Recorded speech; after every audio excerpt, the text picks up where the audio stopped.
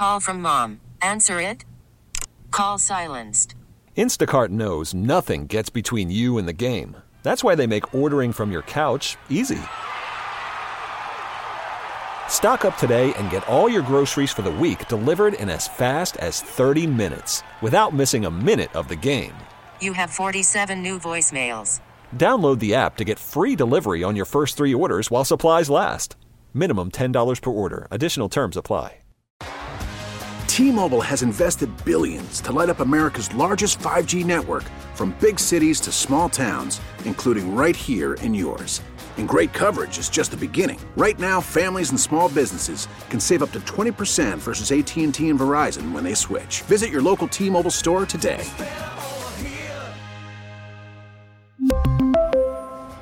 Plan savings with 3 lines of T-Mobile Essentials versus comparable available plans. Plan features and taxes and fees may vary. KYW Original Podcasts. Hey everyone, it's Tom with some quick housekeeping. This is the last of the episode 7 extras, the interviews and sound we got when we were reporting the story of Officer Sion, but we didn't end up using in the actual episode, mainly because the episode would have been 2 or 3 hours long. But we found some incredible stories that we still wanted to share with you somehow. We'll have some updates about episodes 8 and 9 and when they're coming out soon. Keep your eyes on our Instagram and Twitter for the latest news at Gone Cold Philly. And our Facebook group is at facebook.com/groups/Gone Cold Philly. You can probably just search for Gone Cold Philly and find it as well. This episode was produced by Charlotte Reese. Thank you, Charlotte. Give her a follow on Twitter at creese28. All right, here's the episode. Hey, Jay. What's up, Tom? All right, so this is the last of the episode 7 extras that we're putting out before 8. Yeah. And this is about Pete Kane. Both of us, as soon as we got out of the interview, knew that we wanted to do something else with the interview we had with Pete Kane. Weren't sure what that was. We went into this expecting one thing, for Pete to tell us about Officer Sion being murdered in his neighborhood. And we ended up with an hour plus, with like 77 minutes of the most bonkers stories I've ever heard from someone who spent his entire life in Philadelphia. And we didn't even ask that many questions. It was just kind of, I think we asked, how'd you get into news? Yeah, hey, good morning. This is a great day and a pleasure being here with you guys. Pete Kane. Mm-hmm. My name is Pete Kane. I am a photojournalist at NBC 10. They hired me in '83 as a technician, and I was the first one-man band. You know, I did the shooting. I did it. You know, I mean, what I do now, what I've been doing for 30-some years.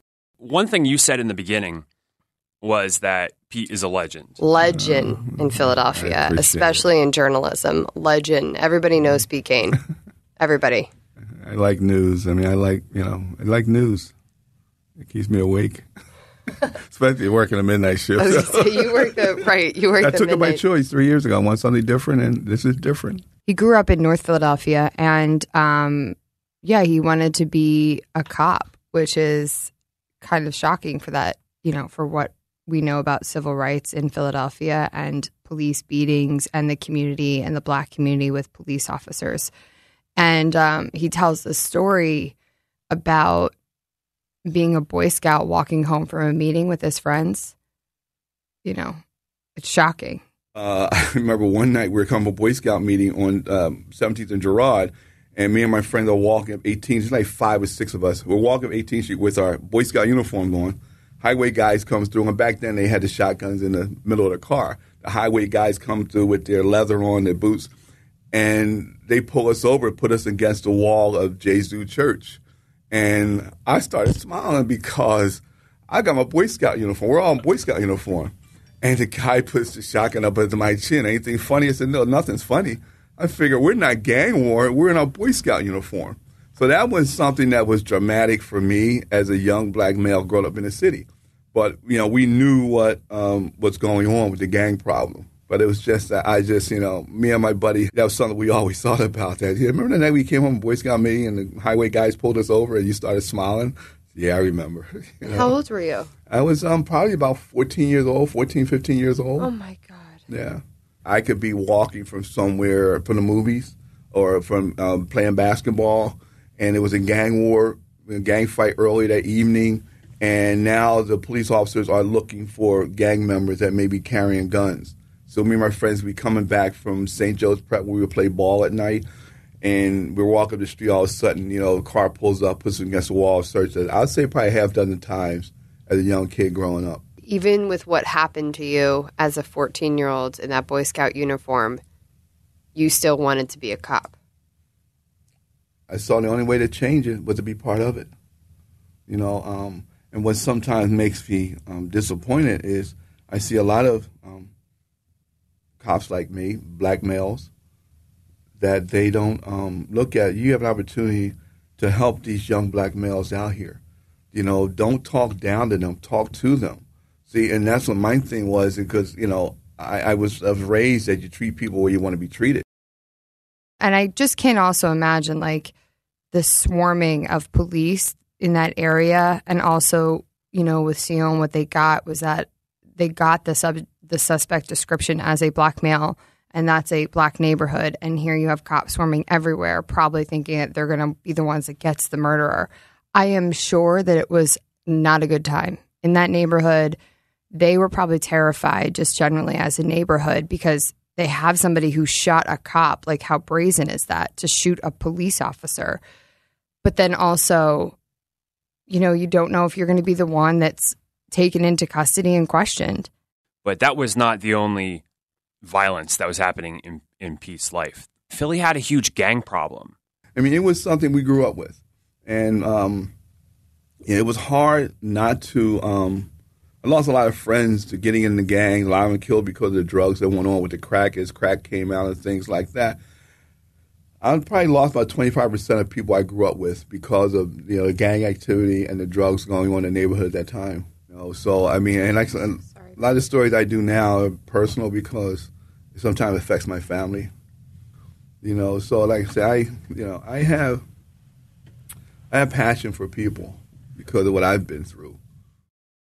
One of the things that I learned was how much the assassination of Dr. Martin Luther King not only just affected individual people, but sort of rippled out and affected whole neighborhoods. Pete said his entire neighborhood changed after Dr. King was shot and killed. I live right at Girard College, right there on this small street, Kabah Street, 19th Girard. So Girard College was a predominantly white school that was for white males only. Dr. King, Georgie Woods, all these people. We used to see them walking around when Dr. King would come to town. You see them marching around Girard College to be able to get it to be integrated. So, I mean, I saw a lot of that as a small kid, not understanding what it was, because all I saw growing up were people like us.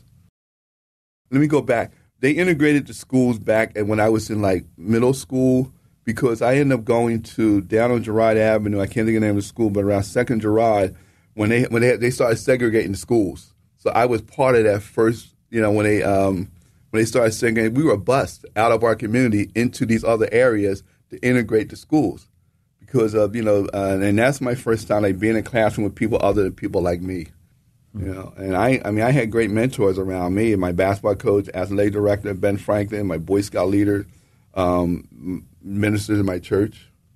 So I had that because I didn't want to be like everyone else. I wanted to be able to have a future. And back then, being a young black man, it wasn't guaranteed, a young black boy, that you were going to have a future.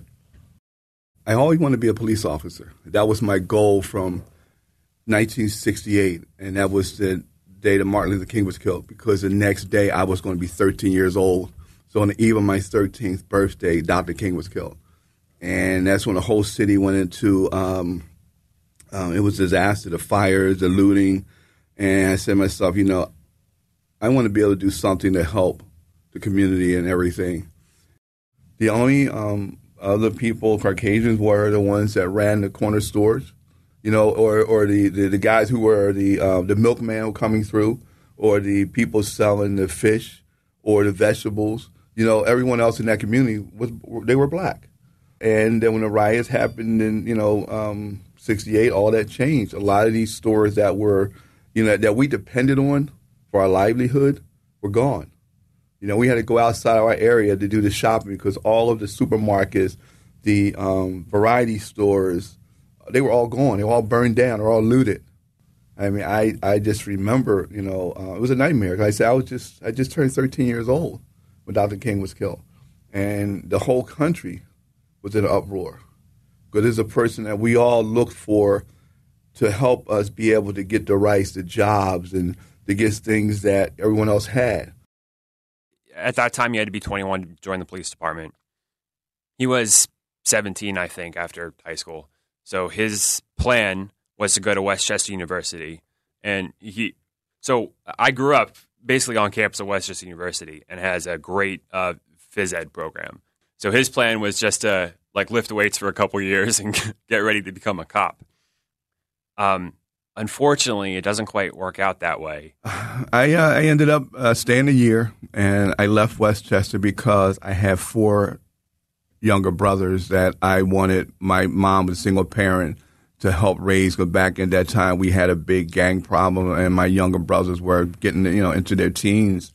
And I left college after a year, that June of '73. He picked up a job at a barbecue joint on Cecil B. Moore and Sydenham Street. And didn't last there very long. And one Sunday night, I had switched with a guy, and I took off, and the guy was shot and killed in a restaurant at night. So I never went back to that job. I got my paycheck that Sunday, and that was it. So I was without a job for 4 months. And I remember in November of '73, my cousin, Cookie, she always looked after me, and she calls and, hey, put in your Sunday best. You have a job interview tomorrow at Channel 10. Just so happened that the HR person there was a lady by the name of Ann Campbell, and my cousin Cookie was a beautician, and Ann was one of her clients in Winfield. So, when she said, hey, my little cousin Pete looking for a job, this and that, Ann said, well, I got an opening in the mailroom. And that's how it all got started. If there is a flaw that Pete Kane has, I don't know what it is.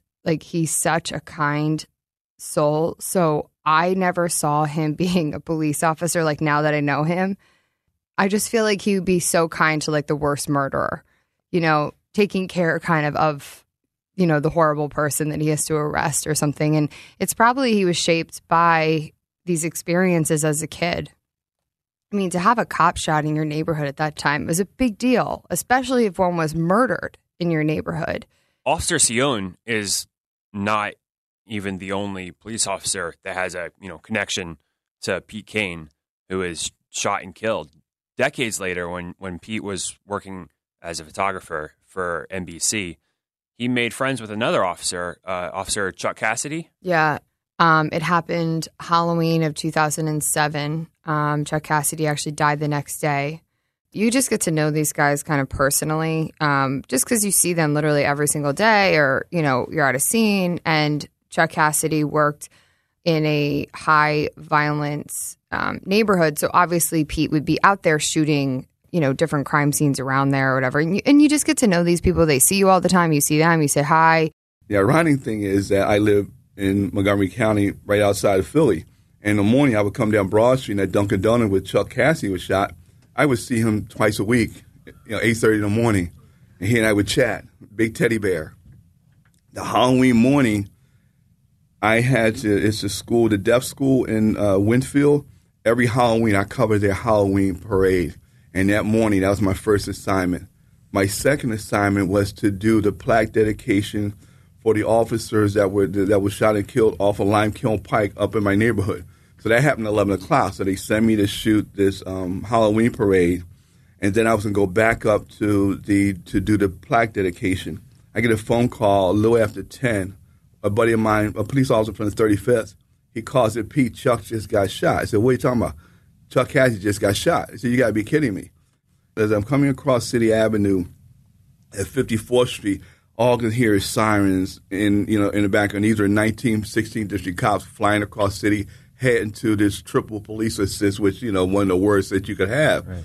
So at that block 54th Street, one of the officers coming, he blew his horn for me to keep going. I guess he assumed he knew where I was going. So he just I'm blocking traffic so they don't get hit. And he just hit his siren, tell me, so here I am flying at City Avenue with a half dozen police cars around me to go on back, and every cop in the city was heading up to find the shooter. And I get up to the scene up there, and it was I lost a friend. We found that he was, hurt pretty bad. I worked from the time he was shot to that weekend. And every time I would get phone calls from cop friends of mine. And I go there because to me it was personal. And that would be the same thing if, it was a cousin or a friend. I mean, that's what it's like. And also being out on the street itself is pretty traumatic. Like, it doesn't, I guess it doesn't, I don't know. I don't think people understand the impact it can have on you. Like how, hearing the wailing mothers of a dead child or, when somebody gets on scene and finds out their loved one and they, fall down and like there's a lot that happens on a scene or at a scene that is like just very traumatic. And probably the most traumatic thing that he has been through, I think any of the reporters in Philadelphia this time have been through, was the move bombing. I mean, there are times I have nightmares and I think, about things that have happened. The one thing is May 13th, which is the anniversary of MOVE. And that's my biggest nightmare, because I went through 10,000 rounds of bullets that day on Osage Avenue, and I still hear the gunshots. I still hear the police yelling and screaming. They're coming out the back. This is when the MOVE members were supposedly exiting the house after the bomb was dropped. It was like a war. It was a war. And the ironic thing is I was going to the police department 2 years earlier, but I figured me coming out of that community, becoming part of that police force, that I can be able to let these young black males that I knew or saw, look, this is a career.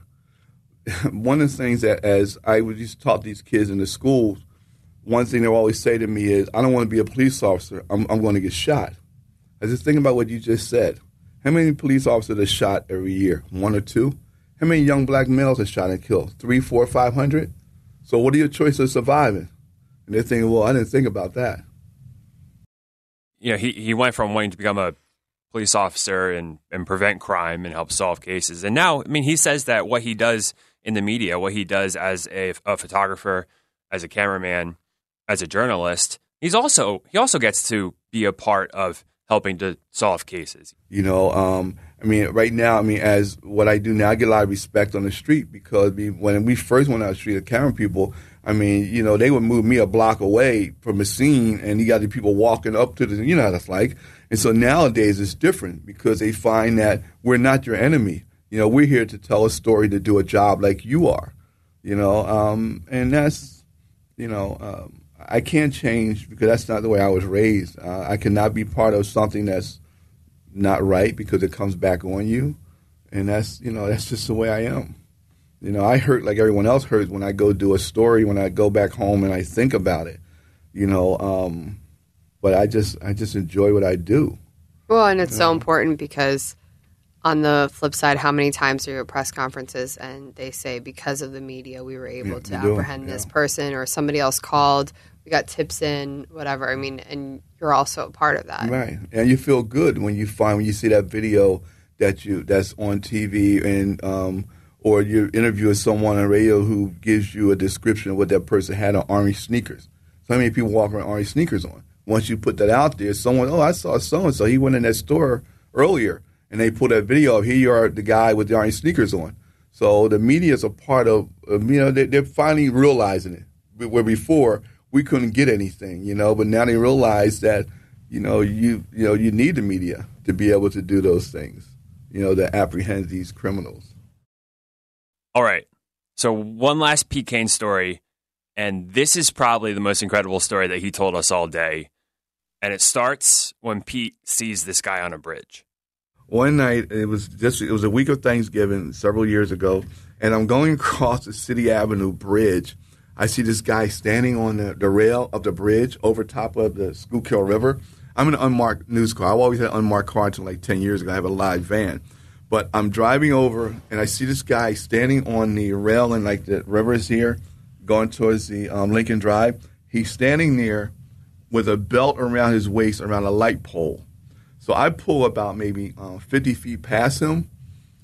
So I walk back and said, what's going on, man? He said, I was in the shelter. They kicked me out because they said I stole a pair of sneakers. He was a recovering addict. So I said, man, look, don't do anything, man. I said, just stay right here. So I go to my car and I call the assignment. I said, call Philly Lower Marion Police. This guy's threatening to commit suicide. So what I did was I took my camera and I laid it on the ground behind my trunk and I had it rolling and it's facing him on the bridge. And I took the wireless microphone, I stuck it down in my belt. So I walked back to him and I'm talking to him and I said, look, man, whatever you're thinking about doing, don't do it. So we started talking about family and I said, look, my mom died a couple years ago. I said, I miss her on Thanksgiving. Don't do this to your family. I spent an hour and a half talking to this guy. Even when the police came up, they said, look, you got a good rapport with him. Just keep talking to him.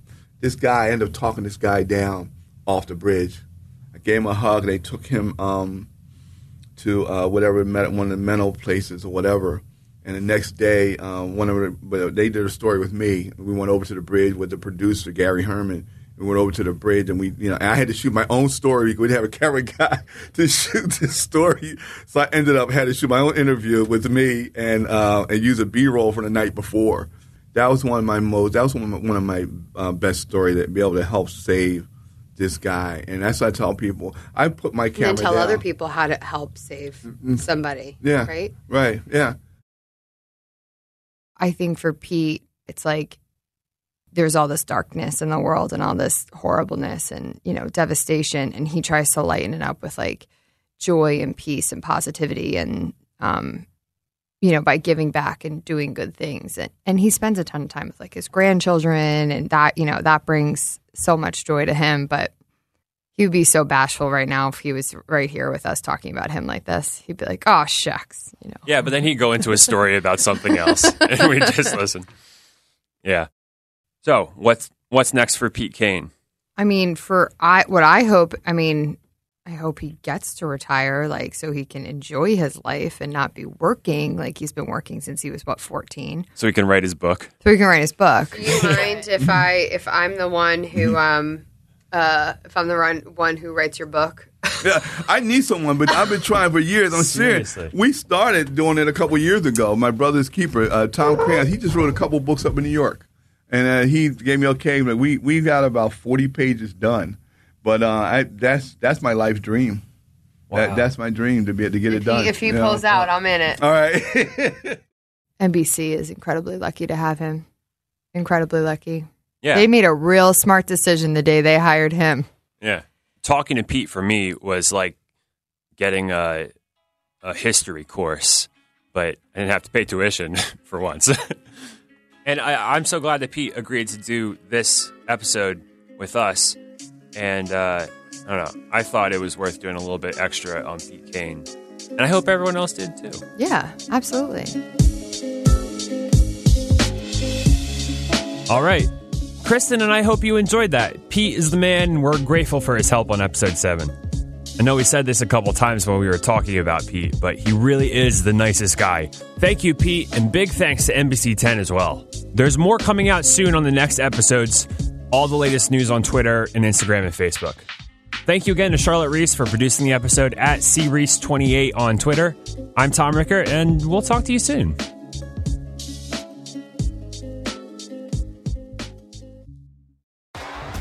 T-Mobile has invested billions to light up America's largest 5G network, from big cities to small towns, including right here in yours. And great coverage is just the beginning. Right now, families and small businesses can save up to 20% versus AT&T and Verizon when they switch. Visit your local T-Mobile store today.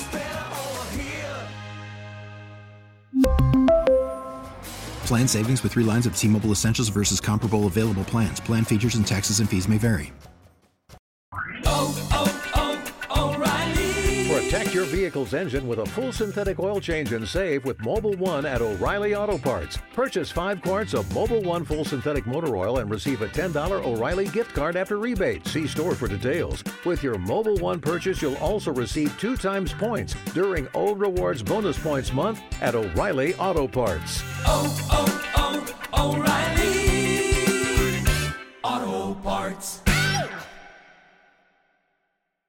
We get it. Attention spans just aren't what they used to be. Heads in social media and eyes on Netflix. But what do people do with their ears?